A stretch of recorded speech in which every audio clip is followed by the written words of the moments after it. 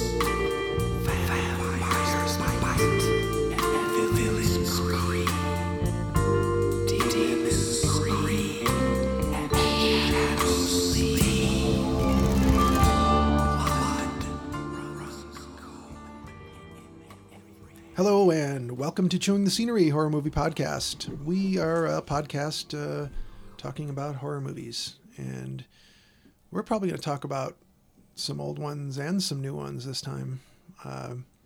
We will tend to spoil movies we talk about, but I don't think you'll have to worry about a whole lot of these tonight, this time.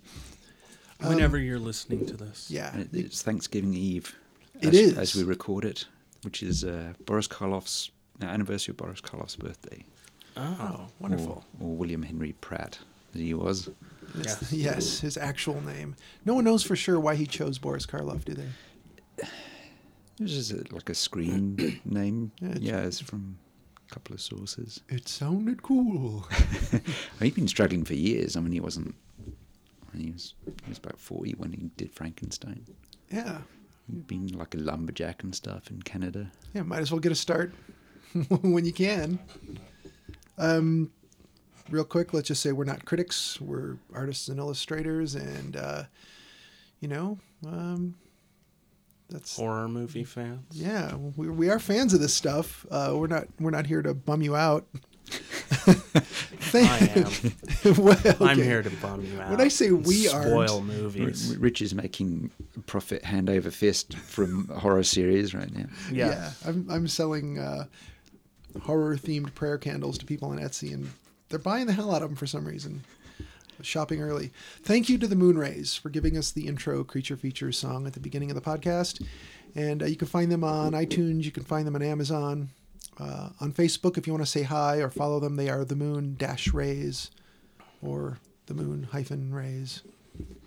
If you don't put that in there, you get a different Moonrays.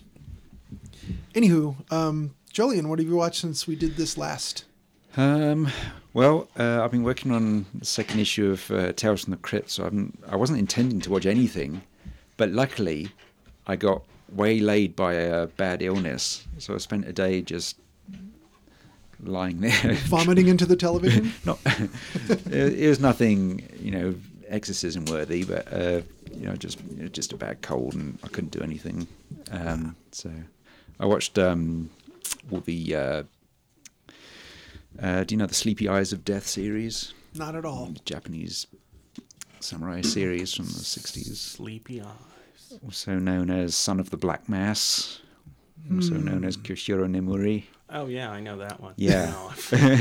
So it's Raizo Ichikawa, he was this very popular actor, did over 100 movies and died young. But excellent series. It's like he's in 12 of them, the middle 12. They're the only ones I've seen. But he's a sword master he's the son of a Japanese woman who got raped by a Catholic priest at a black mass. Wow. Okay. So he's got a thing against Catholics, Christians. Although he says a lot of, he's a very interesting character. He says a lot of like pretty blunt and cynical and nasty things, but he helps people out as well. And he's not, if they're if they happen to be Christian, he's not worried about it, you know. Yeah. But yeah, he definitely gets through quite a few people in the course of the series. There's a massive body count. I mean, Jason would be jealous. Yeah. Speaking of Jason, I was telling Will, I spoke with him yesterday, and I said, you know, I feel like we need to do Jason X. That's one that a lot of people hate on it, and I don't know why. I actually really like that one. And I believe it's Kane Hodder in that one. In fact, I'm sure it is. Yeah. And it's just so silly. Like, the premise is so completely ridiculous. Is that Jason in Space? Yes, Space and Jason. Space and Jason. I've not seen that one. Oh, okay. Okay, Julian, I'm sorry. What else? That's it. That was it? Oh, okay. Will, anything awesome since last time or anything at all? I watched something called Plebes, Plebes. which is a British comedy about some plebeians in 27 BC Rome, and they're just, you know, basically modern day wasters. It's two guys who they work for, I don't know, some office, and one of them is the copier, the other one's the shredder, and the guy who works in the corner is the water boy. He's like the water cooler. Mm-hmm. You know, they have a slave called Grumio who's very deadpan and quite funny. I enjoyed it. I think they might be doing another League of Gentlemen series. Oh, that'd be nice. Yeah. The League I of love Ordinary League of- Gentlemen. Yeah. So But, what else? What else do you see? I think that's it. I've not watched anything really. We watched so much in October. Yeah. It's like I'm going to dial that back a little. Well, since last time I watched Into the Forest, which stars Juno and the woman from Westworld. Ellen Page. Yeah. Okay. And Rachel Evan Wood. Is that the name of the woman in Westworld?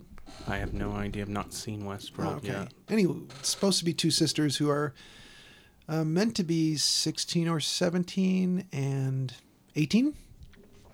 Okay. And they're played by two women who are about 30 and don't look like they're 30. But, you know. They also don't look 18. Well, they do, pretty much. Oh. So it works, but it's just weird, like, looking at them going, wasn't Juno, like, 12 or 15 years ago? And she was about 15 or 16 then? And sure enough, she's about 30. So, anywho, she hasn't changed much at all. No. Yeah, so she's a vampire, is the moral of that story. Not in the movie, in real life. Yeah. She's not aging. The Tales from the Crypt story I'm working on is about these girls at a high school, and it calls for them being in the changing rooms and Well, of course. stuff like that. It's written by a woman, and so, but there's one thing to write things like a bunch of teenage girls in a changing room in various states of undress. Yeah. And it's another thing to have to be the one who has to research it without being put on an FBI list. Right? Oh, man. I should be really careful. Yeah, let me just type in underage Yeah. girls nude. Yeah, just have to be really circumspect. That's when you have to go to your own morgue, your own source of cutouts Yeah, and whatnot. the old Super 8 films from when I was Yeah. at school. We're going to cut this, right? We're not Yeah, recording. yeah. We're going to Okay. bleep every bit of this. So, Kids and the internet. Got Yeah. porn easy these days. yeah. I had to search old open fields in hope somebody had thrown a Playboy away. I think it was either Horror Hound Radio or Night of the Living podcast. They were talking about woods porn. Yeah. And they're like, no, it's really a thing. And I'm thinking, I remember finding porn in the woods. Yeah. Yep. I don't know who discards porn in the woods, but we used I to remember find it. when I was in Scouts and we went to Luxembourg and we're out in the middle of the woods, and a bunch of my fellow Scouts found these like European mags, and So weird, isn't it? It's like you wouldn't find a rare mushroom or a pot of gold or any of that bullshit, but big stack of Penthouse magazines. Well, there was a guy who when we worked at the art supply store, I'm assuming it's a guy, somebody would come by and throw their porn over the wall into the dumpster, but they usually didn't hit the dumpster. So you go back there and there'd be like half a dozen videotapes or weird. DVDs or magazines. It's so weird. Like, why Who can't leaves them out in the woods, though? I don't know. Yeah, like there's got to be some sort of a sprite or a fairy, like the porn imp. I mean, I don't know the woodland creatures well enough to know which kind would. Porn goblin. Porn goblin. Porn brownies. God, that's a great band name. Porn goblin. Porn goblin. Yeah. It's kind of prog rock with go-go dancers. Yeah. Yeah. I can picture that. Into the Forest was the name of that one anyway. So it was a post-apocalyptic thing, and these two. They still have forests. There's a forest in it. Yeah. They're pretty much Okay, in so the it's forest. not that apocalyptic. Well, it's not like It's nuclear not a holocaust. nice forest. What happens is the power gets knocked out. Nobody knows why. All right. There's rumors of why it got knocked out, but then supplies stop coming in. There's no gas. It's kind of like the road. It's just Yeah, something's happened. yeah, and they're something like a 2-hour drive from the nearest town, and they live in this house that the dad bought, and it's in disrepair, and he's meaning to work on it. And now I don't want to go into the whole story, but basically it ends up just the two of them, and they're not sure what the hell's going on in the world, but they know that it's a mess and things are bad, and then they have to start sort of relying on resources found in the forest. Or Like pornography. yeah, well, forest porn, it's going to fetch a much higher price now that there's no electricity to power up your iPhone and find porn on your phone. I know. So, they're very resourceful. I will give them credit for that. They cut each picture out and frame it and go to town and sell them. Yeah, and people still have the habit of trying to do the little pinch zoom with their thumb and index finger. Oh, man. Yeah, the first time you reach for a magazine to zoom a picture, you've gone too far. So, I also watched Rob Zombie's 31. Oh, Yeah. And, so I watched Is it 31. as good as the other 30? Okay, so there's a little person with a Hitler mustache and a Hitler hairdo, and he's called Sickhead. Lil Hitler. Lil Hitler. So it's got Lil Hitler in it. It's got a couple of chainsaw clowns in it. Basically, it's about a bunch of carnies who get kidnapped and put into this weird warehouse where they're told by Malcolm McDowell in a powdered wig and two other people in powdered wigs, a couple of ladies, told that there are odds on each one of them, and they are numbered 1 through 5 or whatever.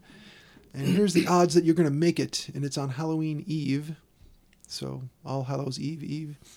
And they're going to be hunted and attacked by these killers who are really good at what they do, in theory. These killers who are all right at what they do. Yeah, they're not really overachieving. Is that working? Yeah, I think so. Yeah, that top knob is broken on that thing. So, the studio's a little cool. So, lots of violence, a lot of yelling and screaming.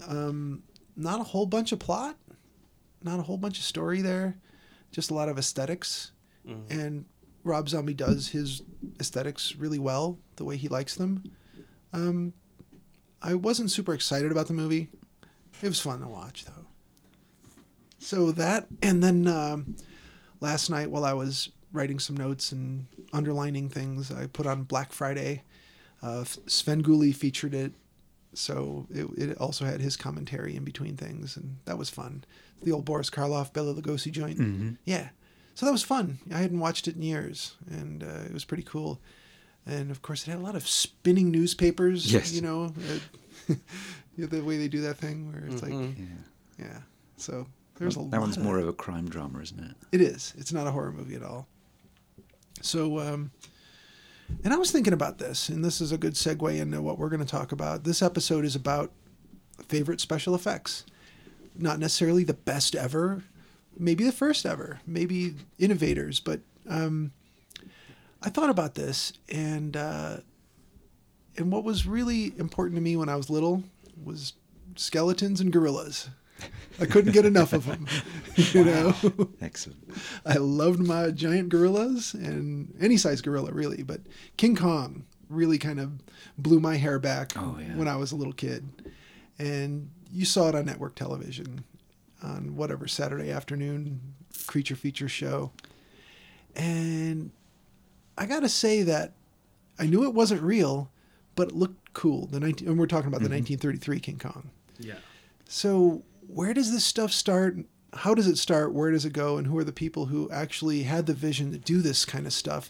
And that's sort of what I'm thinking about with... stop motion goes back really early. Yeah, it does. And, of course, Willis O'Brien, who did King Kong, was one of the innovators, one of the pioneers, at least to bring it to where it would actually be somewhat believable to your eye. But and you know the precursor stuff to that, I'm sure. Yeah, and earlier on it would be like brief moments of animation in a like in 5 a short minutes. film. Right. Well, not even 5 minutes. Just something moving around of its own accord. Right. Like those trick movies. Yeah.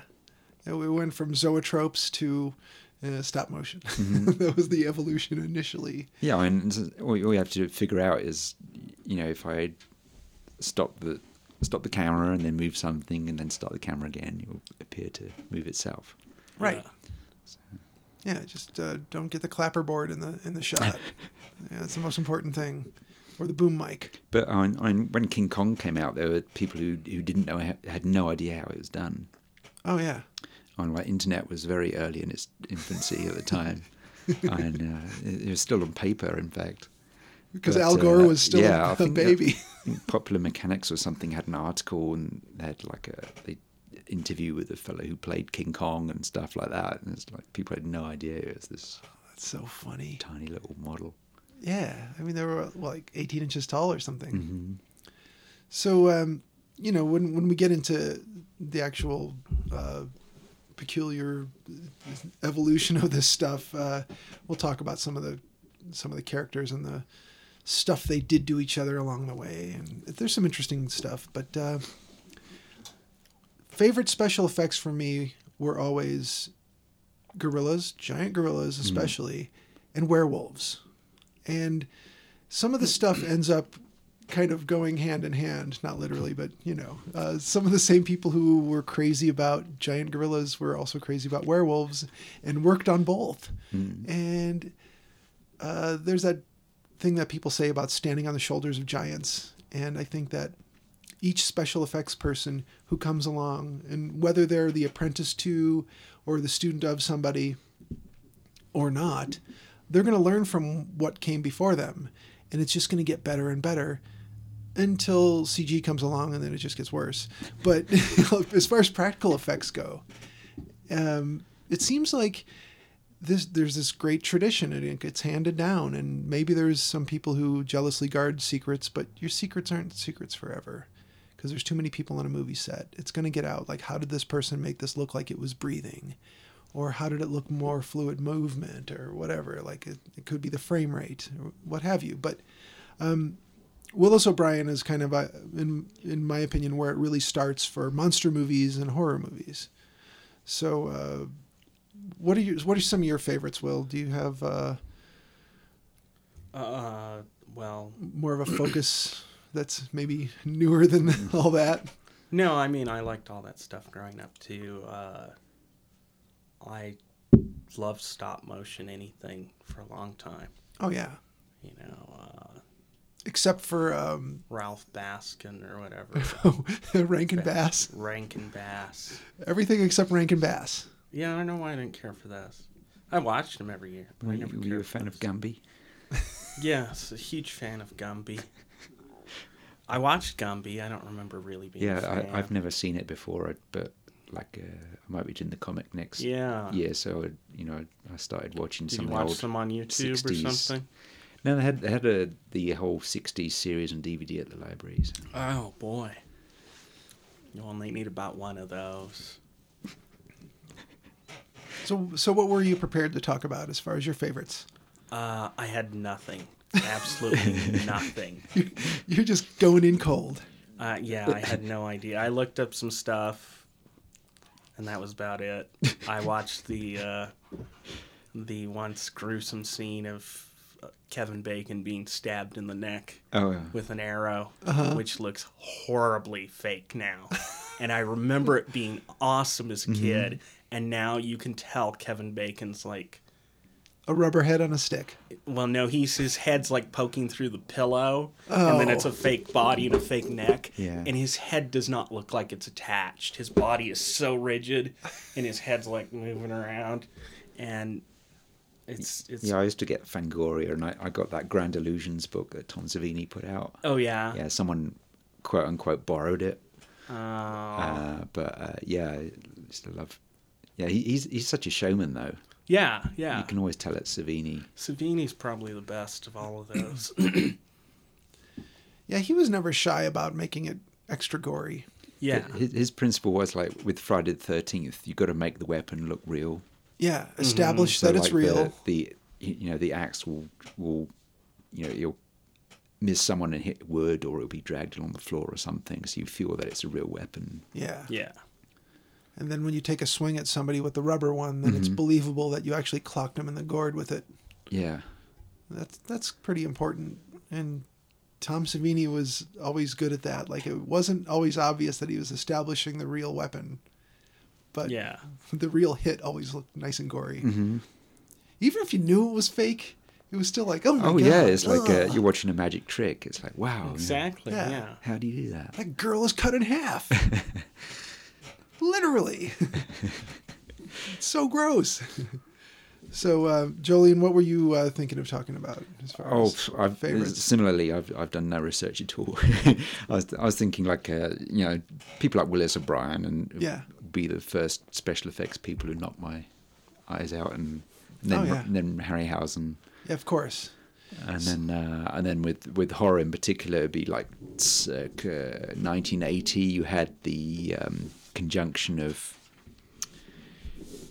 splatter movies taking off, and with the new special effects technologies and materials coming in. Oh yeah. So all of a sudden there was tons of exploding heads and decapitations all over the place as we're used to today. Yeah. Decapitations, man. What's the first exploding head? Like the first one I remember seeing is Dawn of the Dead.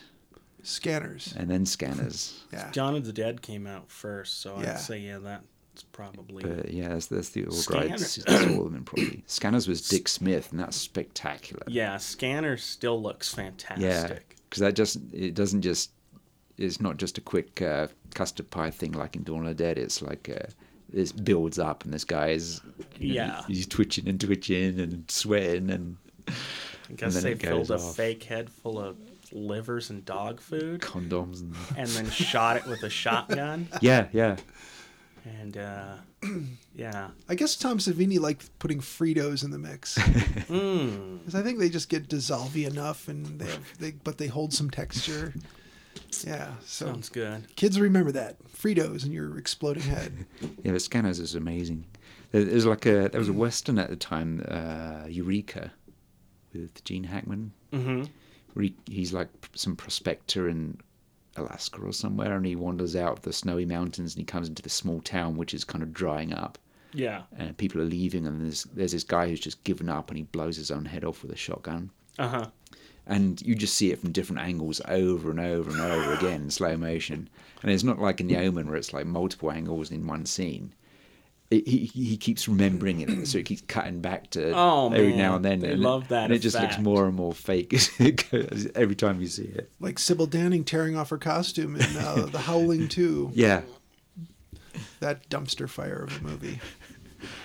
So Willis O'Brien, this guy, we could say, was the pioneer of the stop motion feature length. In feature length form, and we saw The Lost World 1925, King Kong in 1933, and Mighty Joe Young in 1949. Yep.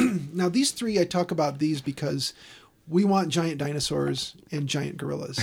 Yeah. The rest of that stuff's okay, but if you want to kind of talk about what he did that moved everything forward, and gave us Ray Harryhausen. Really, I mean, Ray Harryhausen was he good. learned from him. Yeah, he was on the set and working with Willis O'Brien, and of course, And they collaborated on Mighty Joe Young. yeah. And rumor has it that Harryhausen did most of the heavy lifting on that one. And who knows? You know, this is Yeah, I've heard different rumors. Yeah. I don't want to go into it, but Yeah. What's the rumor mill from 1949 or 48? Whenever they were actually working on it. You know, I think his last feature film was Black Scorpion, wasn't it? could very well. Brian? Yeah. Yeah, I think so. Just That looks Yeah, fantastic. there's that great where they go into the Drool. catacombs. Yeah. Oh, that wasn't him. That was like some full-size prop. But Oh. when they like the attack on the train, and when they go Yeah. into the catacombs, and it's like the missing like the Spider Valley sequence from. Mm-hmm.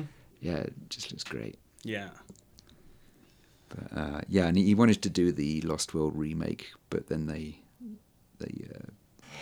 thought he was too expensive and time consuming, so they did Frilly Lizards with bits stuck on. Yeah. Let's super glue. Well, not even super glue. Let's whatever the hell they had back then, mucilage. I don't know. Let's just glue a fin onto the back of a lizard and call it But good. I saw something on Facebook this week. Every time one of those Lost World dinosaurs screams, a TIE fighter gets its wings. Really? Because it's the same source the of same sound sound. effects. Yeah. It's kind of manipulated elephant Yeah. roar. That's right.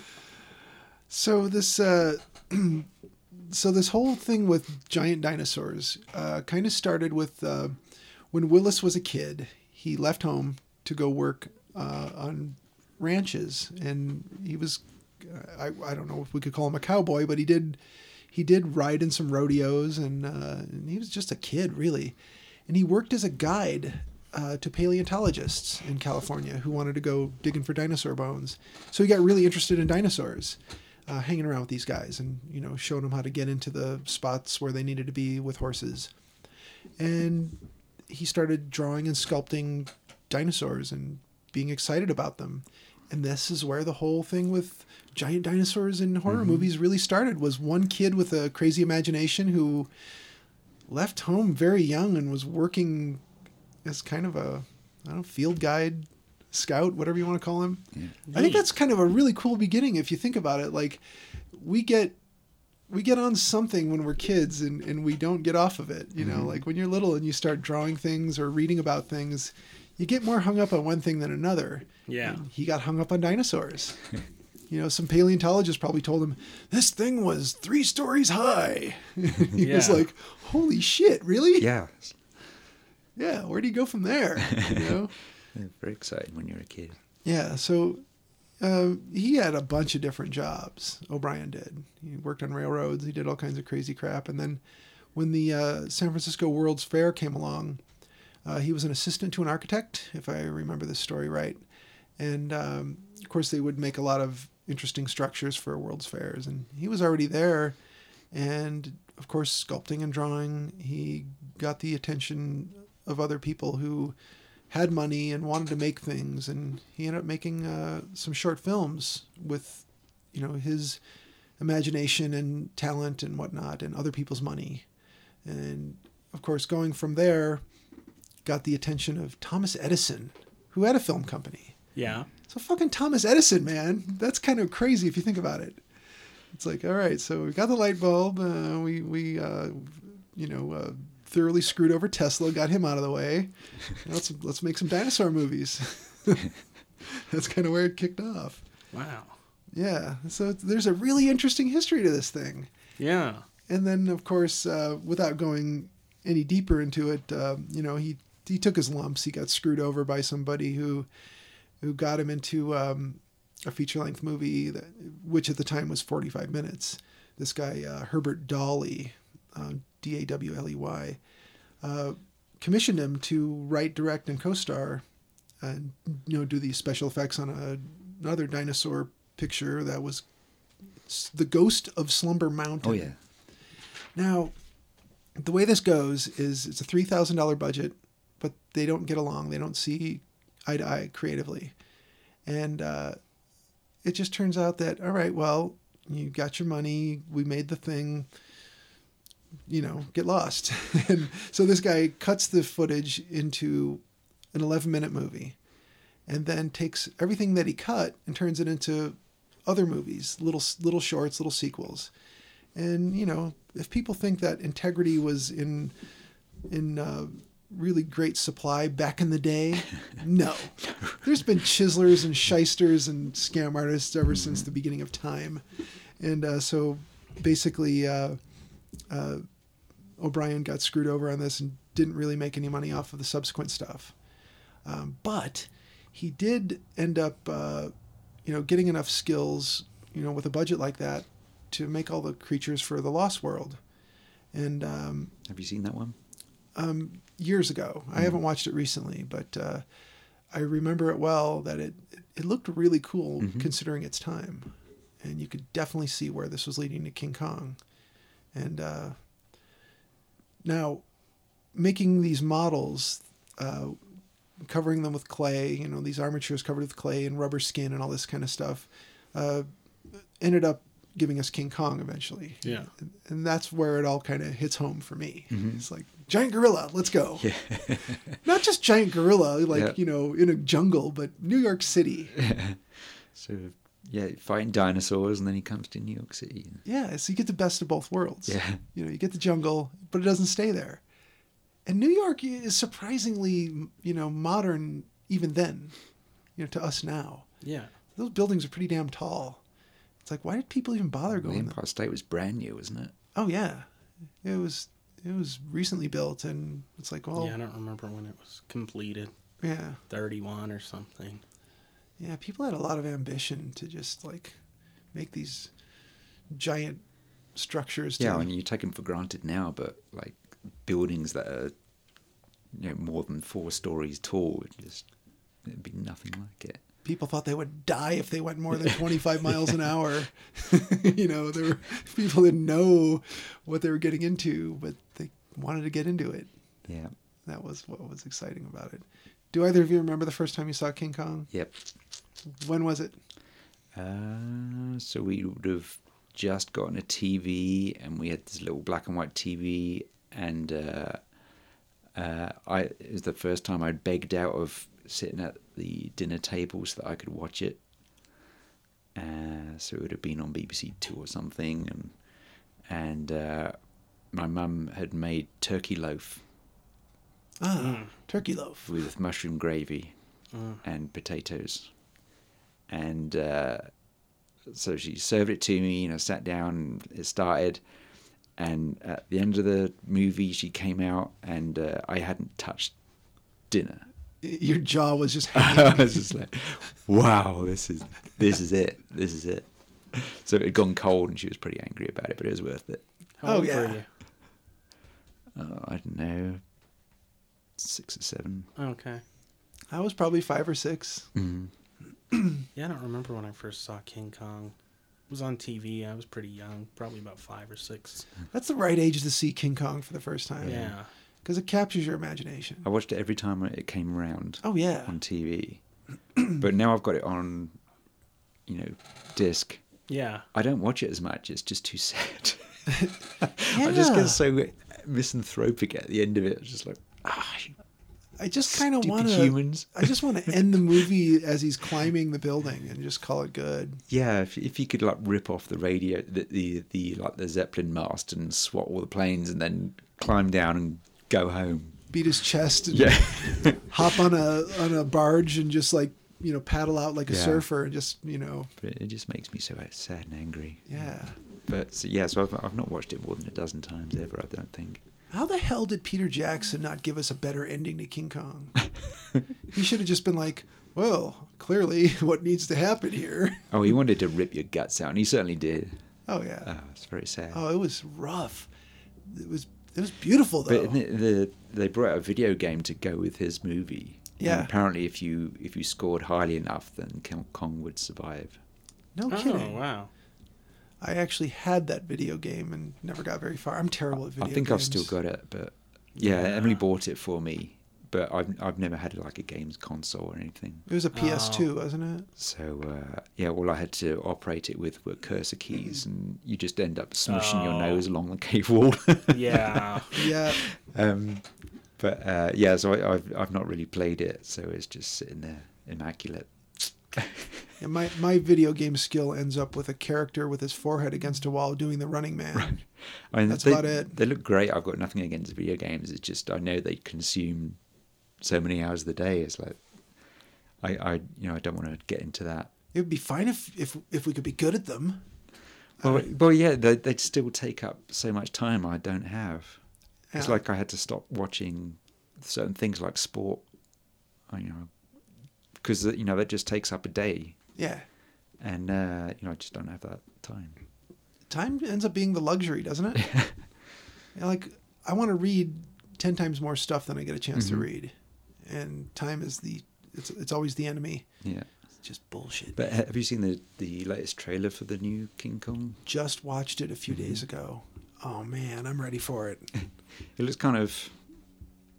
I don't know if the script's going to be much good. It looks kind of generic from the trailer. Yeah. It looks great. I'm gonna go and see it. Oh, yeah. Probably multiple times, but Yeah. We should feature it. We should go like opening night and then do that as a feature. Yeah. I think that would be great. So, do you have a lot of insight or knowledge of the making of King Kong? Oh yeah, I've got that book, The Making of King Kong. Oh, and cool. Everything. So what I know about it is that there are highly articulated armatures that are covered in, I don't know if they're covered in clay, but they have They'd build clear sculpture around the armature, and then they'd cast that. Oh, okay. And then make a rubber. Well, then they make various materials. What were they using back in '33? It would have been some kind of vulcanized bullshit. But anyway, so they like a ball and socket joint armature with a sculpt around it. Yeah, Peter Jackson ended up owning those, if I'm not mistaken. Yeah. Rabbit fur. They look really cool. Yeah. That's right. I was going to say yak, but it was rabbit, wasn't Yeah, it? so It's a rabbit. You can see it rippling from where he touches it. Mm-hmm. Yeah. Yeah. I find, this might be, I might be told off for this, but I find his creatures have lots of personality. Yes. Oh, yeah. Which I don't get as much from Harryhausen. Harryhausen, they tend to be animals. They don't have... Yeah. You get another giant creature and people waving spears at it. Right. Yeah. But Kong kind of has things he does with his Oh, yeah. eyebrows. Kong's a pretty good actor. Yeah. Kong is definitely... There's O'Brien all over it. But Oh, yeah. Yeah, he does things with his eyes, especially, that I really appreciate. yeah, and he's bemused and horny and angry and... Yeah, it's quite a range, that guy. I think there's a helicopter landing on the building. Oh, man. If we ever make the money to get mics that cancel all that shit out, like, it won't be nearly as interesting. So this whole thing with the making of Kong, okay, this book that you have, what does it tell us that we hadn't heard before? Like, was there any stuff that was uncovered along the way? Like any little notebooks or anything that gave us insight that we didn't previously have? Well, there's tons of stuff that got cut out. Yeah. That they went to the trouble of animating that got cut out. The giant bugs, right? Yeah. Well, there's that whole Spider Valley sequence, which is like the holy grail of lost footage. Oh, we talked about that because... But there's stuff like Kong coming down the mountain, and there's some brilliant jump cuts in that film. It's like to get him to New York. Mm-hmm. They gas him, then he's in New York. Yep. They skip the whole voyage, because it's not necessary. They just Exactly. that plot is cut down to the bone. Yeah. Yeah, right. And it's brilliant.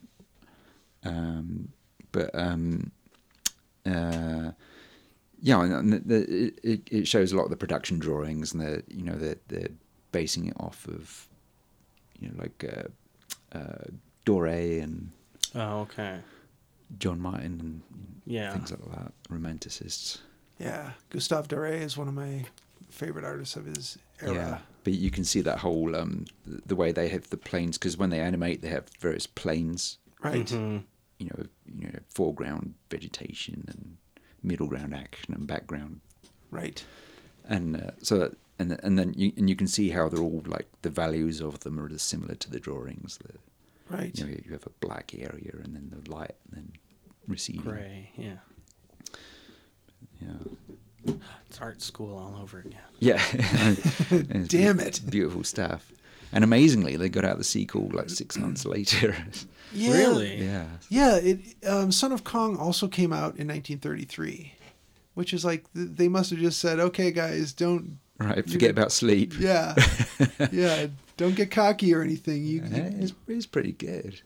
I never minded it. I thought it was pretty cool. It was it's Blonde like, Kong. Yeah, it's a different story. Yeah.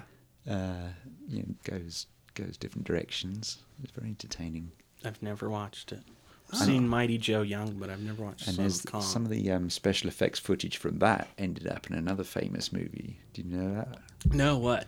You know, like the swamp scenes where they've got like Oh, yes, I know what you're talking about. pterodactyls and things Mhm. flying through the trees. Citizen Kane. Citizen Kane. What? Where was that used in Citizen Kane? They have this party out in the Everglades They're or somewhere. supposed, don't they? they're supposed to be hunting.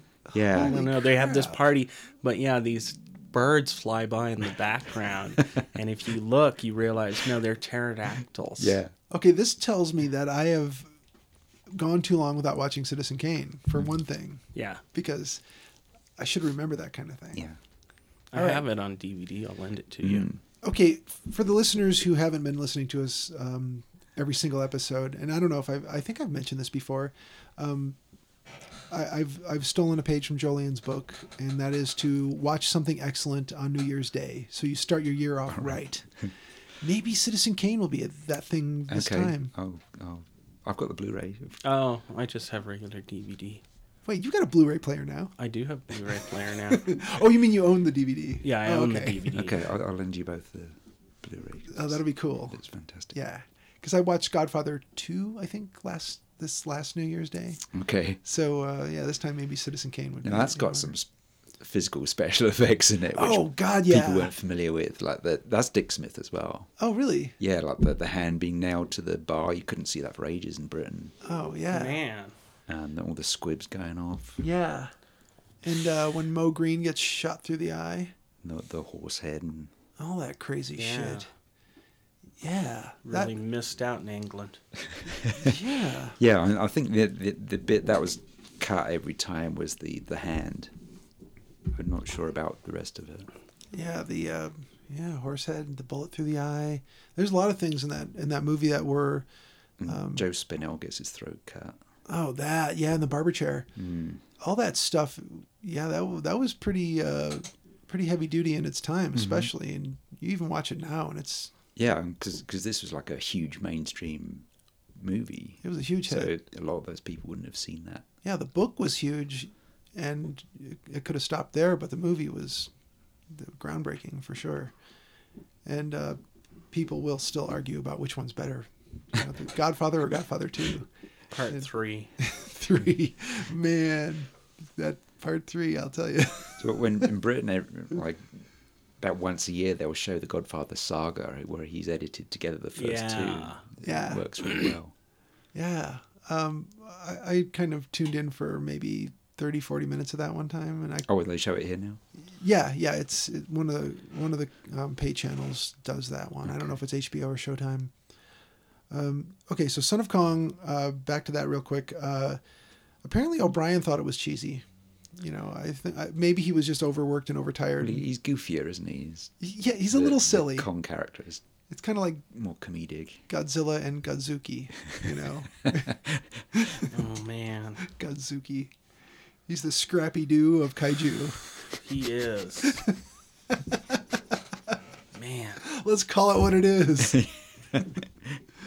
So Mighty Joe Young, we finally see that the movie got the Oscar for the best visual effects, or whatever they called the Academy Award at the time. And so, You know, this kind of Special photographic effects. I don't think they had a regular award every year, did they? It was like a special thing every now and then. Yeah, something like that. They made mention of Rick Baker getting Yeah, he got the some very Oscar- first special makeup effects. special Oscar. makeup effect that they Yeah. created for him. So I don't know. It may have been that sort of thing. Like Right. yeah. They saw American So Werewolf in London. spectacular for King Kong or whatever. We'll make a special. I don't know. I don't know enough about the don't know. Oscars. Yeah, I don't know what awards it got for that. Yeah, when the Academy people saw American Werewolf in London, their minds were blown, and they were like, "We got to give this guy. We'll create a new award just for him." That seems like what happened. But Mighty Joe Young got the Oscar, and Ray Harryhausen worked alongside O'Brien and did most of the animation. And of course, like I said before, you know, this is the tradition that gets handed down, and then eventually it gets to guys like Rick Baker who do some mind-blowingly cool stuff and very believable visual stuff, especially with his gorillas and werewolves, which again, I can't get enough of the gorillas and werewolves, you know. We should have them fight. So have you seen his films before? Or maybe American a gorilla that turns into a werewolf. Mind Yeah, that would be great. Werewolf bites a gorilla. We got to edit this out. Shit. Wow. And then the gorilla turns Yeah. into a werewolf at the first full moon. Get Stephen Graham Jones on the phone. Oh, he's just like dropped his phone and he's like writing away right now. Yeah. We've got like a special like hotline whenever we come up with a crazy werewolf related idea. And at the very end, they'll burn off all his skin and we'll have a skeleton Oh, that'll be great. that'll run around for a while. You got to hit all the bases with this stuff. Yeah. So what does Ray Harryhausen do with all of this great experience and knowledge? He made some skeletons fight. That which I That's think like my favorite Yeah, Ray it's astonishing. Harryhausen bit. I love that stuff. I watched a documentary where they talked about how they were able to do that with the live actor. Like they had like Oh, they had to film it a couple of times. yeah, and they had like kind of a click track going. Yeah. Yeah, where they would smack some sticks together or something. Yes, they had a pass with stunt people, and then they had a pass with nobody fighting them. Oh, Yeah. it's so great.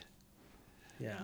I asked, like, I met the first time I met Ray Harryhausen at this animation festival, and so my question for him was going to be, in King Kong they cut like the Spider Valley sequence. Mm-hmm. Has anything been cut from your animation? Yeah. And but here I was sitting there in the front row, about 10 yards away from Ray Harryhausen, who I worshipped. Yeah. Right. And so I was just so nervous, knees were shaking. It was so bad. And I just kept going over the question over and over so that I didn't screw it up. Did you get to ask? Oh, yeah. And I managed to get it out. And You did. You and he didn't just answered make it. like a high pitched Yeah, squawk. I didn't just go. Bop, bop, bop, bop. Yeah. So he said the only bit that he'd cut is from that skeleton sequence where Oh, really? a skull hits the floor and then a skeleton like accidentally kicks it along. Oh, I okay. thought it was too comical and threw the timing. Mm-hmm. But he said it's too time-consuming and expensive to cut things after they've been done, so you plan everything. Oh, yeah. I can see that. But then again, they cut all that stuff from King Kong. Yeah. But with those Harryhausen films, he is the star of those Yes. films. They're built around his Yes. sequences. It's not like King Kong where they're there to tell the story. Yeah. So that is your favorite one. Jason and the Argonauts, I think, is a good movie. Yeah. Yeah. Even if you didn't have the amazing special effects, it'd still be a good, Yeah. It's a pretty good interesting, film. heroic adventure story. But I remember going. The first one I went to see theatrically was my mum took me along to Golden Voyage of Sinbad, Oh yeah. and it was on like some rerun she took me along, and it was sold out. Oh. I was really upset. So she took me to a toy shop and bought me a ray gun. Oh, great. It's almost as good. Do you still have it? No, What the hell I happened to couldn't it? be consoled. I was very sad. Oh man. It had an amazing poster and everything. Oh man. Man. So the first one I actually saw theatrically must have been Clash of the Titans. Yeah, I think that's probably the first one I saw. Yeah, but when I saw Harryhausen, he had he had models, Mm-hmm. but I think what he toured with were replicas because the old ones would have just fallen apart, Yeah. and so he had replicas and he had bronze busts and things like that. But so he had like some of the scorpions and the Medusa and Ooh, that's skeletons and things like that, so you could like move them around. And awesome. Neat. I was so terrified to touch them. Oh man. Yeah, I don't think any King Kongs, any of the bodies actually. They have the armatures, but all the Right. rubber's gone. Yeah, all I've seen is from the '76 Kong. They had a special effects exhibit. No, it was a general Hollywood exhibit in London when I was 10. So my parents took me out to London, and so they had the Kong hand Oh, okay. with a mannequin in it representing Faye the Ray. Faye Darrow character. And who was she in the '76? Who was playing it? It was Jessica Lange. Jessica Lange. Yes. Yeah. Yeah, I don't know. But anyway, it's a replica of her, and then and it was like coming through the roof of the exhibit, Oh, Neat. that's really cool. picking her up off the floor, and Neat. full size one of that. Pretty cool. Nice. So who did Ray Harryhausen influence that we know of? Any that come to mind? Well, it'd be like Phil Tippett and Yeah, that's the all first those one that guys comes went to my to mind. Star Wars and Industrial Light and Magic. I'm spacing on the name now. What's that Lovecraftian film that they all worked on? Oh, you were talking about it. I just in a recent watched that. Equinox. Equinox. I don't think I've seen that one. Yeah, you gotta watch Some that. stop motion in there. And Lots of stop Awesome. motion. And not just, better budgets and better shooting schedules like Star Wars, but also stuff like Evil Dead, Oh yeah, you did too. You got that dancing corpse. Oh, yeah. All this stuff. The Chiodo brothers, and they did Deadly Spawn. And Yeah. I mean, all this great stuff that kind of spans from kind of low budget to, millions and millions of dollars and whatever you want to do. But if someone is good at doing the work, they don't necessarily need the most gigantic budget ever if they're good at it. yeah, Because the stuff in Evil Dead isn't terrible. Evil Dead 2. yeah. I'd hope that any special effects people who are, doing a movie where a monster's interacting with people, Yeah. that they're thinking of O'Brien and Harryhausen. Oh, they absolutely should. And I think Rick Baker was probably the guy who really took that stuff, seeing it when he was a kid, which he would have been watching this stuff probably in the 60s, looking at the stuff going, wow, I really want to do this. And he's making things in his kitchen. Yeah, he was probably like looking at Jack Pierce more than. Right. And of course, it's all going to, drive him crazy and make him want to do the same stuff. And all he wants to do is make monsters. And same ended up being true with Greg Nicotero. He ended up, wanting to do special makeups and just draw monsters and make monsters. And these guys, they've got the benefit of all the stuff that came before them. And then they give us even, better versions of this stuff going forward because the materials get better and better. The film looks, cleaner, and it's just great. So have you watched any like early Rick Baker stuff, like Octoman and? I've not watched Octoman or Incredible Melting Man. Incredible Melting Man or is excellent. Schlock. I haven't watched Schlock, those. Yeah, I've not seen That's John Octoman, Landis. but I have seen Incredible Melting Man and Yeah, let's see. I the have. other one. yeah. Schlock. Octoman is. I've not seen that one. It's pretty goofy. It looks like Okay, so let's something see. that Power Rangers would punch out. Octoman, The Thing with Two Heads, which Yep, you loaned me I've years seen That ago. one. Yep. Schlock, Yep. The Exorcist. He worked on that as an assistant. To hit some high points, though, he worked in the 1976 King Kong. He worked on the makeup effects on that one. He would have done. It's Alive was. That was 76, wasn't it? Let's see. 74. Wow. 74. Yeah. Yeah, he built the baby for It's Alive, and it Yeah. was just going to be this like thing you see briefly. But I think Larry Cohen was so excited about it, he wanted to show it more. Yeah. Yeah.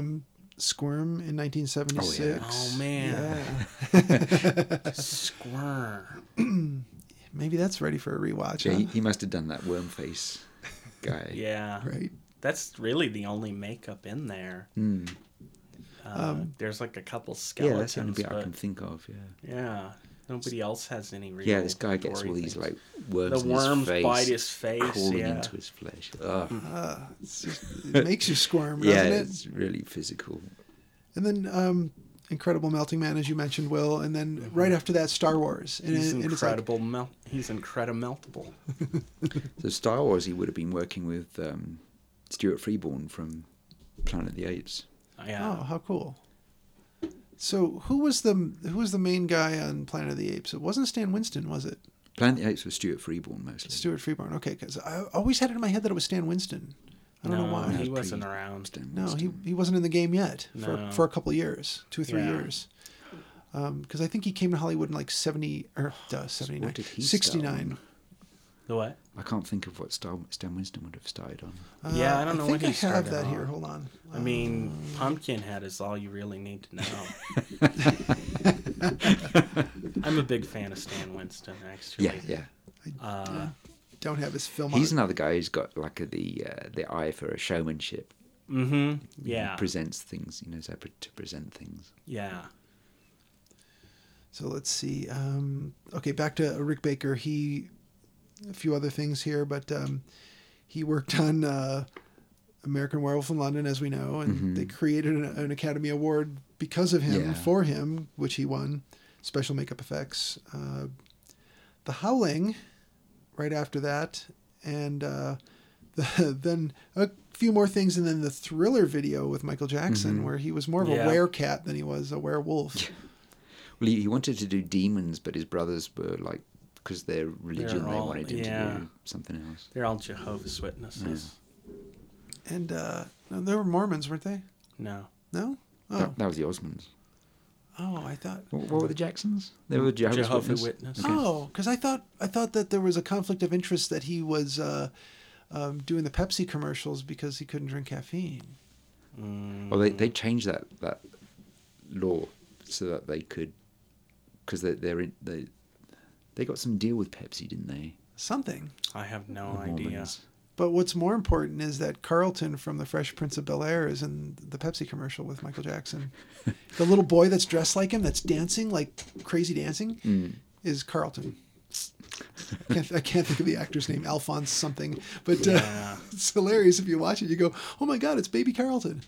Let's see. Greystoke, Legend of Tarzan, Lord of the Apes. That's amazing. People don't know he worked in that. That's Yeah. like, he was so good at doing apes. People thought they were real apes. Have no idea, like Gorillas in the Mist. Yep.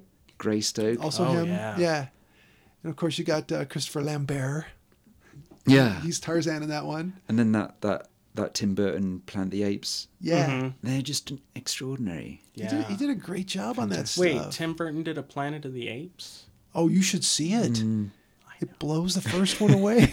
I'm pretending. I'm pretending it didn't happen because You can live in denial if you want. that really swore me off of Tim Burton films for Yeah. about 15 years. Yeah.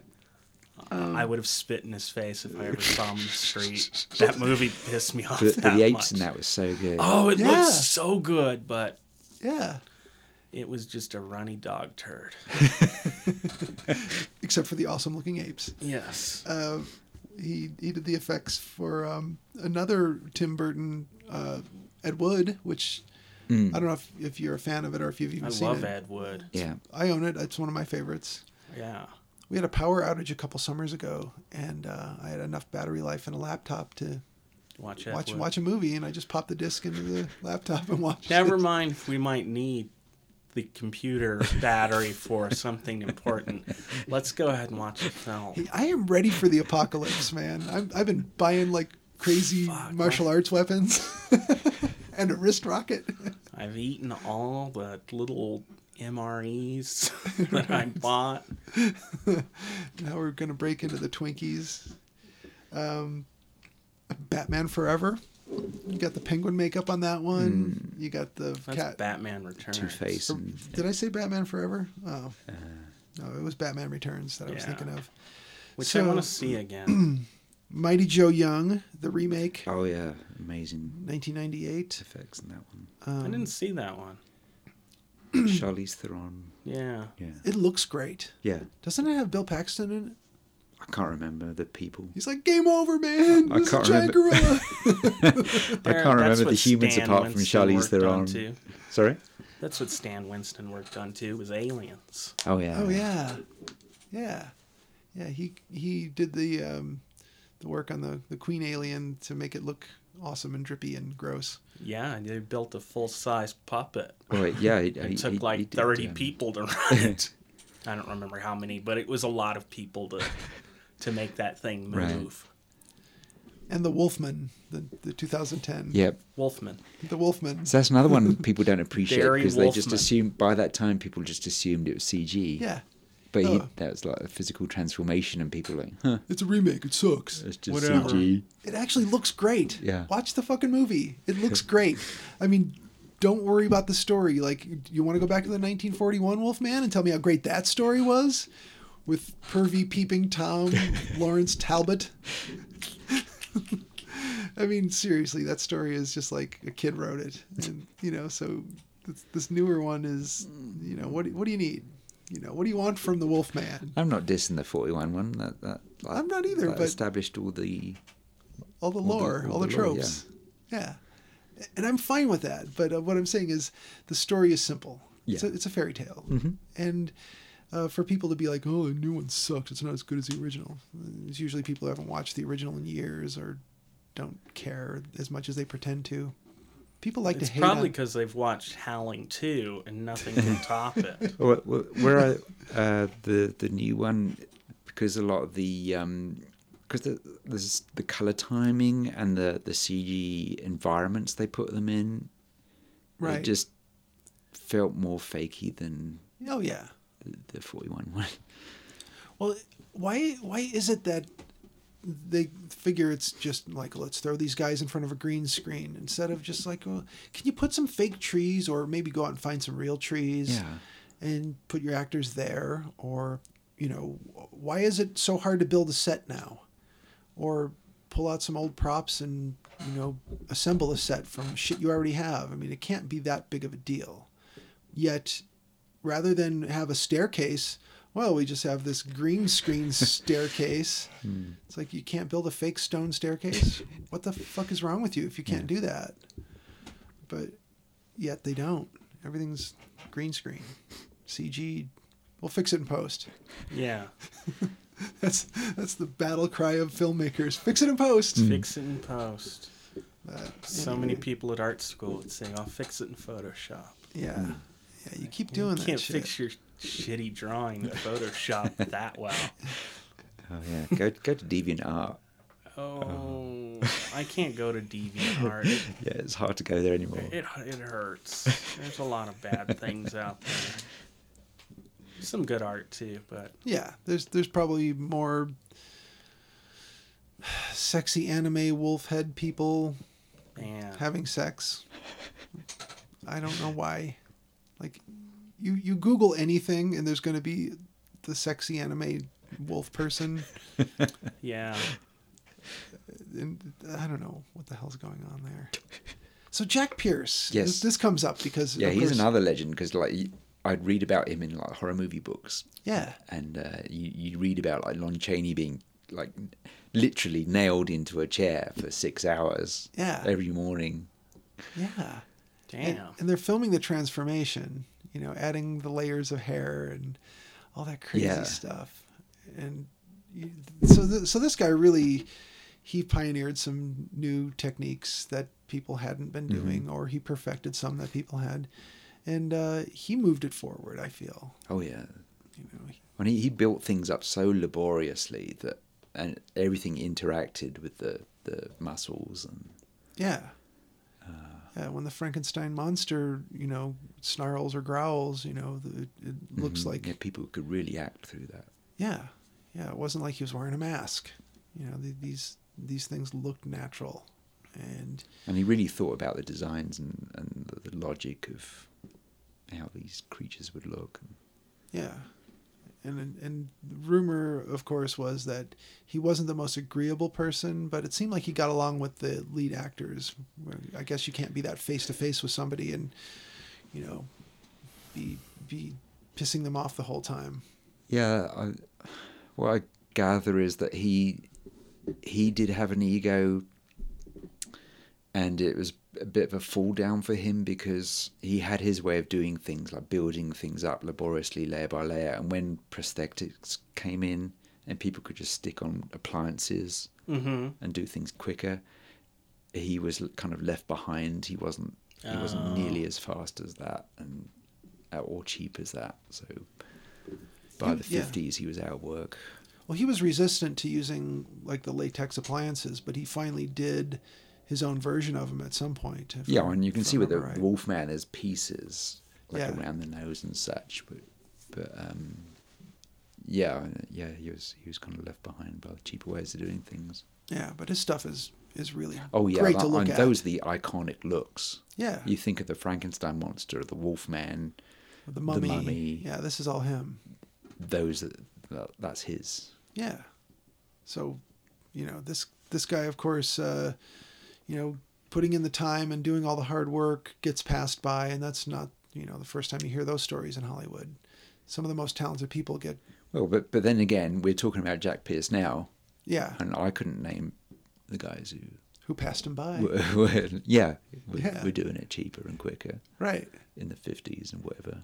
Yeah. They were just a bunch of guys who glued hair to Michael Landon and, got paid half as much as maybe they could have. Yeah, I don't know. And Jack Pierce's stuff is being restored and put out on Blu-ray again. Yeah, and it's gorgeous. Yeah, and the interesting part of his story that I didn't know until I was reading up on him a bit was that he kind of got his spot and his opportunity right after Lon Chaney Sr. died. Right, because he was doing his own stuff. Yeah, Lon Chaney would sit in front of a mirror and do his own makeup. Mm-hmm. And when he died, Jack Pierce was able to just step in and do those kinds of makeups on actors who were ready to do those kinds of roles. You watched a bunch of those Lon Chaney films as well. Yeah, I've seen. Yeah. And those incredibly painful like things he did to himself. The little metal hoops he put in his nose for the Phantom. Yeah, and he put metal rings around his eyes. Mm-hmm. Oh, a lot of crazy stick shit. things in his cheeks and everything. Strapping his legs up. Yeah. Oh, man. Like Torgo. From Manos, Hands of Fate. Exactly like Torgo. What a fantastic role that was. What an illusion. What an illusion. I really believed that he was a lumpy kneed helper man. So we were able to get the most iconic creature designs from Jack Pierce, and I think that's his legacy. I mean, we'll always have that. And all of this stuff, hopefully we get something back eventually. This is you're looking at this illustration. Will's checking out my notes here, and I grabbed into Evil Dead now. You see, Julian knows it from across the room. Mm-hmm. Evil Dead 2, shaky cam. Oh, they came up with that for Evil Dead 1. Oh, was it for the first one as well? Yeah, they did. They did that same racing through the woods. Yeah. It's amazing to me that something bad and simple gives you this... It's not bad, though, is it? Well, not bad. It's just cheap. Well, I guess what I'm saying is putting your camera on some boards is not, it's not bad. But what I'm saying is the apparatus is cheap. It's just boards. Yet they're getting something that most people would look at and say, how the hell did they do that? Right. And it's like, we put the camera on boards and ran with it. Where you really see that take off is in China. You look at Troy Hark's movies from the 80s. Uh-huh. When they saw how things were done in Evil Dead, and like you can do these amazing magical effects cheaply and just be inventive and energetic. They took it and ran with it. And you can work around, all that. So then you see, you look at Troy Hark's movies like Zhu Warriors and Chinese Ghost Story, and those fantasy movies that came out in the 80s. Yeah, you could see the shaky cam in there. And Yeah. the way they cut things and angled things, and they could work around all the limitations they had. That's so cool. And you can see that approach, in Japanese special effects TV series and things like that. It's really great if you think about this being ingenuity and innovation from people who had little to no budget. Mm-hmm. And it's like they made it look cooler than it would have looked if they had paid a lot of money for really super modern equipment. Right. And of course, utilizing stop motion, it was nothing new, and it was still very effective. And doing some of the matte paintings on glass, to get some of the scenery, these weird forced perspectives, a lot of stuff they did with the Evil Dead movies that, they didn't have the money to do something more modern, but this stuff totally worked. And I find it exciting still. Like Evil Dead 2 is one of my favorite movies. Yeah. It's so ridiculous and funny, but still really scary at the same time. And real quick, I'll tell you a story about I was in you remember Blockbuster Video? You remember those places? Yeah. I was in one of those, or Hollywood Video, back in probably the late 90s. And it was probably the weekend before Halloween. And I remember this woman looking at this video box, and she's looking at it and turning it over and looking at it, and she had like a daughter who was maybe 13 or 14 and a couple of the girls with her nearby, and they're like, well, can we get that one? Can we get that one? And it was American Psycho. Yeah. And I was nearby because it was the horror section, and the girls ran away to look at something else, and I looked at the mom and I said, you don't want your daughter to see a naked man wearing nothing but tennis shoes, splattered in blood, holding a chainsaw, do you? Yes. And she said, why not? She said, oh, is that in here? And I said, yeah. And then she said, well, they want to get scared, but maybe something funny. I don't know. And I said, Okay. Evil Dead 2. Right. There you go. And I pointed her to Evil Dead 2. And I said, Evil Dead, maybe not so much. You got the chainsaw on the blood, but he's got his clothes on. Yeah. And, there's crazy stuff. I said, the guy beats the hell out of himself and then has to cut the hand off, and the hand goes on its own, and the kids will love it. I assume this is because you didn't know there was a movie called Entrails of a Beautiful Woman. Well, let's just say that they probably didn't have a foreign movie section with that movie in it at Blockbuster that's too Video. bad. Yeah. This is one of the reasons I didn't go to Blockbuster Video more than once. Yeah, they had a very disappointing selection, but some of the titles that I wanted to see again, or some new releases, maybe they would have, but yeah. I went there once and I found Burial Ground, and that was the most interesting horror movie I could find. That was the high point. So yeah, Evil Dead 2, always going to be one of my favorites. I bought it on one of my first Blu-rays I bought when I got a Blu-ray player was Evil Dead 2. So always going to be in my top 5 no matter what. So do you have a favorite out of the Evil Deads? Do you like 2 better than the others? I know a lot of people like Army of Darkness the best. I don't know. It's hard to choose between 1 and 2. I think I'd probably have to pick 2. But and then 1 and then Army of Darkness? Yeah, Army of Darkness is okay. I mean, it's funny. It's enjoyable, but it's not like the other 2. It gets a little more fantasy and a little more slapstick. Yes. Than what I wanted from it, knowing the second one as well as I did. Yeah. But they did a nice job with all the skeleton dudes and. Yeah. No, it's a fun movie. The miniature Ash guys looked really fake on TV, and I don't know if it looks that way on the Blu-ray or the DVD, but they were like kind of washed out looking. Yeah, sometimes quite often on TV, optical effects they look different. They don't translate to how they would on the big screen. Yeah. Yeah, the miniature Ashes. It was either the background was washed out or they were washed out. But I don't remember that. I got to see that again, like in a proper format, to know if it worked. But they did a lot of ambitious stuff. Bill Moseley is actually one of the skeleton writers in that. And apparently somebody with the union had gone back and said, I think they owe you for stuntman work on that as well because you rode the horse. and I guess that it came across to Sam Raimi like Bill was making trouble for him, and he really wasn't. Somebody from the union was like, "Dude, no, you have to get extra pay for this." Okay. But he is one of the skeleton guys, so Bill Moseley's everywhere. Yeah. That's the moral of that story. Obviously, there's a million other things we could talk about. Did we miss any like real tip-top kind of important things? Yeah, the baby in Eraserhead. Oh, The hell is the baby in Eraserhead made of? What is yeah. that? What was that made of? He's never said. No, No, he won't No. tell anyone how he made it. some kind of meat, probably. It's some sort of something or other. I think it's a real baby.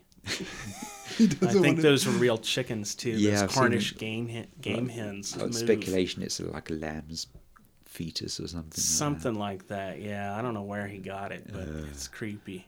Oh, that's so weird. Oh, there's something that I watched part of, but not all the way through, was 2001: A Space Odyssey. I turned that on just to watch something good before going to bed when I wasn't tired enough to sleep, but too tired to do anything else. And damn, that movie looks good. Oh, it's fantastic. Yeah. It's so vivid. Yeah.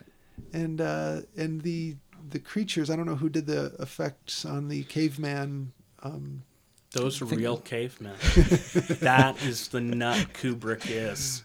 He would not accept I can make fake a- cavemen. Yeah. I can make a political joke right now, but I won't. Was that Stuart Freeborn as well? I want to say it was because yeah, Because he was known for apes at the time. Yeah, He would have 'cause been the Rick Baker of his day. Yeah. Yeah, before Rick Baker came along and was Rick Baker. And then Douglas Trumbull did the miniature effects and things. And Yeah. apparently Kubrick wanted everything that was to be matted in, or however you want to call that, like the monolith. I guess he wanted that stuff put onto the negative or onto the print. I'm not sure which. But apparently he didn't want this stuff to be like a like a copy of a copy. He didn't want to lose a generation of sharpness in it. Okay. Oh. And so I want to say that stuff was added on to the negative, where the cave people are all kind of around the monolith. Stunning, though. That's another film where I'd like to see another edition of it, because there's 17 minutes of it sitting in a salt mine. Wow. They could edit it and put out another special edition. I'd definitely buy that. They should. Yep. Yeah. There's nothing. There's nothing that's really missing as far as enjoying the movie. But Right, if right. there's more to put in it, put it in there. Give it back. I'd watch the hell out of that. Oh yeah. I worked with Douglas Trumbull on this. He was working on another film. I can't even tell you the name of it. Yeah, so I got to talk to him on the phone. Cool. So I was like, this is one of my top 5 movies. Oh, that's great. Just couldn't believe I was talking to this guy. It's just, wow, this is him. but luckily I wasn't. Since Harryhausen, I've not burbled in front of anyone. You got to meet Harryhausen twice, though. Yeah. How was the second meeting? That was more relaxed. Yeah. I was able to talk to him as if I was a coherent person. Yeah. Yeah. Able to breathe. Yeah. Yeah. I think that was when he had his models and I could look at them. Oh, that's great. You get to walk right up to him. Yeah. Oh, man. Broke one. I was just And terrified. I just walked away quickly. I think I moved the scorpion because I think my thinking at the time was, this is from his most recent movie, so it won't be as bad as if I moved the skeleton. Right. Don't touch the skeleton. Right. You can actually buy 3D printed skeletons that are, with, I don't know if they say in so many words that they're replicas of the ones from Jason the Argonauts, but Yeah, they'd all be replicas now. yeah, but you can actually buy them. Like they'll send you skeletons with little alternate hands that you can glue on them, so you can make your own little posed Well, models. from that matter, you can get a full-size Robbie the Robot that talks to you and Brings you drinks. yeah, If that fucker brings drinks, I'm serves buying you them. space bourbon. Right. Yeah, I love it. Yeah, I would take Robbie the Robot over the B9 any day. Now, the Forbidden Planet, that was another Oh, Man, that's beautiful some movie. good awesome, Yeah. awesome, special effects. yeah, stunning, beautiful Technicolor. design and everything. so vivid. Yeah, and I know we've got some younger listeners. Hey, youngsters, go watch some of this shit, because even though it's old and some of the script may not be, to your liking because it's simple or corny or whatever, beautiful movies. Like Yeah. Forbidden Planet is stunning. And it's really weird to, see the early performances from some actors, but Right. I don't want to ruin anything for anyone, but anyway, yeah, did we miss anything else that's got to be talked about? From when I was a kid, so it would have been Willis O'Brien, Ray Harryhausen, Jack Pierce. Yep. Mm-hmm. That I was reading about in horror books and things like that. Oh, And then it would be Rick Baker, Tom Savini, Stan Yeah. Winston. Yeah. Yeah. We really do have to give Savini his props, because that man took it and ran with it. He didn't just go with like crazier looking monster stuff or evil demonic shit. He also went crazy with the gore. Yeah. Stuff that he did in Maniac, and oh my God. Oh yeah, I think I only watched that once. It's so depressing. It's It is. just seedy. It is very seedy is the perfect word for that movie. It'd probably be interesting to watch now because New York's been so cleaned up and it just dives into the Yeah. Yeah. darkest areas and This has come up a few times on our show where it's like, man, sleazy Yeah. New York, it's gone forever, Don't worry. Paradise Lost. It'll come back, right? It'll come back once everything goes to shit. I'll get my dream of living in New York in the 70s. Right. Where I'm scared It's Carrying all a- the time. carrying a sock full of coins. Yep. Yeah. Man. Yeah. Improvised weapons, always important. Yeah. Yeah. You've got to be able to say, "Oh, yeah, I'll just keep my pennies in a sock." Yeah. Yeah. Well, I used to say that about TSA. It's like, oh, they're going to take away like shampoo because it's more than 4 ounces or 3 ounces or whatever the hell it is. It's like, well, what if I had some rolls of nickels and some decks of cards? It's like, what's stopping me from like taking off one of my socks and filling it with those items and clocking someone in the head with it? Right. If you're crazy, you're going to find a way to do crazy. Oh, yeah. I don't know. But I don't know how we got there. We were talking about Tom Savini and Maniac. Yeah, that's oh, yeah. right. Okay, sleazy New Yeah, York. so like Maniac, you have the scalpings and that, and yeah, and so of course he did like Friday the 13th and The Burning and Dawn of the Dead, and Yeah. Yeah, there's a wealth of Creep awesome Show. shit. Creep show, yeah. Yep, he did a great job on that. I think he did all the effects for From Dusk Till Dawn, which, not the most jaw-dropping, stunning stuff that you've ever seen, but really fun. Yeah. And he plays Sex Machine. I was going to say he's in that too. Yeah, with his bullwhip and Yeah. his gun crotch apparatus. That's right. I forgot about that. How does he operate that? You don't want to know. Well, he's not using his hands. That's all I know from watching the movie. But that Yes, one was, it is a gun in my pocket. Yeah. but like after that generation, once it goes over to digital, it's just a bunch of factories. Yeah. I can't name anyone. No, but No, not really. and no one's really trying to be named. I mean, no one gives a damn, obviously. Yeah, it's never going to be one guy in his garage ever again. No. And that's one of the great things that Adam Green talked about in that Hatchet Q&A that we just ran last week's show, is he said that the effects guy for Hatchet 2 was like, you want me to do the effects? I don't have a studio. And he said, well, didn't you say your aunt lives here in Louisiana or wherever it was? And he goes, yeah, well, she has a garage, right? Because, hey, okay, I'll ask her. And he did the effects out of Aunt Dolly's garage, Right. Nice. or garage, as they would say in England, which is the Garage. proper pronunciation, isn't it? Garage? Of course. That's what, yeah, they say garage. And that's how Harryhausen started. His dad would build the armatures. In the garage? Yeah. Yeah. Oh, okay. Very good. The car hold. Car hold. You with your fancy French words, it's car hold. Car hold. So, yeah, Savini. If we were to pull up Savini's IMDb page and look at his filmography, it's probably 100 and something movies long, I'm sure. He's done tons of effects. And funny story about Dawn of the Dead is Quentin Tarantino used to sort of give part of his resume as having been one of the bikers. Okay. And he wasn't. Right. But to get acting work, he would say he was one of the bikers that rides through the mall. Because he said, well, I noticed this one guy kind of looked like me, so I would just say I was one of them. Mm. And Savini is one of them. Yep. Which is great. And Tasos Stavrakis, who's his assistant. That's right.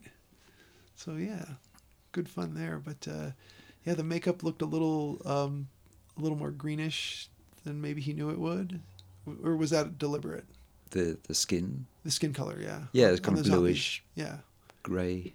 Yeah. It was basically. I think we talked about this when we covered it. But I feel like we did. Yeah, he did a basic grey, but under different lights, fluorescence, and so on. It would come out looking blue or whatever. Oh yeah. Depending on how they lit it. Yep, because fluorescent illuminates a lot of the green part of the spectrum. So yeah, it would probably change the look of anything under it. Yeah. So Savini, check him out, youngsters. Go see what Granddad's talking about. Yep. All right. Well, I think we covered a lot. I think we did. Cool. Do you want to talk about Jason X next time? Sure, why not? I think that's what they put on the video box. Jason X, sure. Why not? All right, here we go again. I think it's great. It's fun. What's happened to the next reboot? Because that's kept being put off, hasn't it? It was supposed to come out this last spring. I think it got pushed back because who's going to be working on it or who's going to be in it. But I guess it's in the works. Oh, yeah, still. Yeah. But... And hopefully not found footage bullshit. Right. I think that's what happened. They said, "Oh, we're going to do it as a found footage," and the fans went, "No." Everybody groaned in unison. There was a great crying out, like a million voices groaning in unison. A million voices all fell silent at once. And then groaned. Yeah. So we'll go and see that and be vaguely disappointed. Yeah. I will get exactly what I'm expecting. I really think I will. I was looking forward to a found footage movie. That's not been done enough. Yeah. Not sure what that'll be. Oh, another one we should do if you're into found footage movies is Troll Hunter. Have you seen that Troll one? Hunter's great. Yeah. That's so fun. Yeah, I enjoyed that one. That's the one where he's got the crazy bright lights on the vehicle. Mm-hmm. Yeah, I like that. Well, let's do Jason X and then maybe Troll Hunter, All because right, that's a lot of wintry stuff there in that movie. Right, yeah. Yeah. And we need to start talking about wintry movies. Yes. And Black Christmas Blu-ray should come out in December as well. Nice. Nice. I will be in Portland for a long weekend to actually work, but maybe I'll see if Sammy from Howl Horror Program wants to do like a little guest-isode. Nice. And, yeah, just sit down and maybe talk about something for an hour. Maybe we'll talk about Lost Boys. Yeah. Everything that's great about the sexy grandpa. Everything. I think that'd be fun. All right, Jason X. I'm gonna try and go out and buy it. I've got it. You've got it. Okay. Oh, well, I'd have to watch it again. So yeah. Unless you want to swing by again in the next few days. I might. Okay. I might be out and about. All right. Let me know. Otherwise, I'll go buy a used copy of it and then loan it to Will, or Will can prowl the internet. I can prowl the internet. I'll find a copy. You're an internet prowler, like none other. Yeah. Awesome. Well, listeners, thank you for listening. If you get a chance, give us a rate, review, and subscribe treatment, and we'll thank you for it. We still won't get paid, but who gives a damn at this point? We're doing this because we dig it, and Yeah. I hope everybody. We shouldn't say too much about Thanksgiving because it's an American thing. It's over. Yeah, by the time you're listening, it's over anyway. So who cares?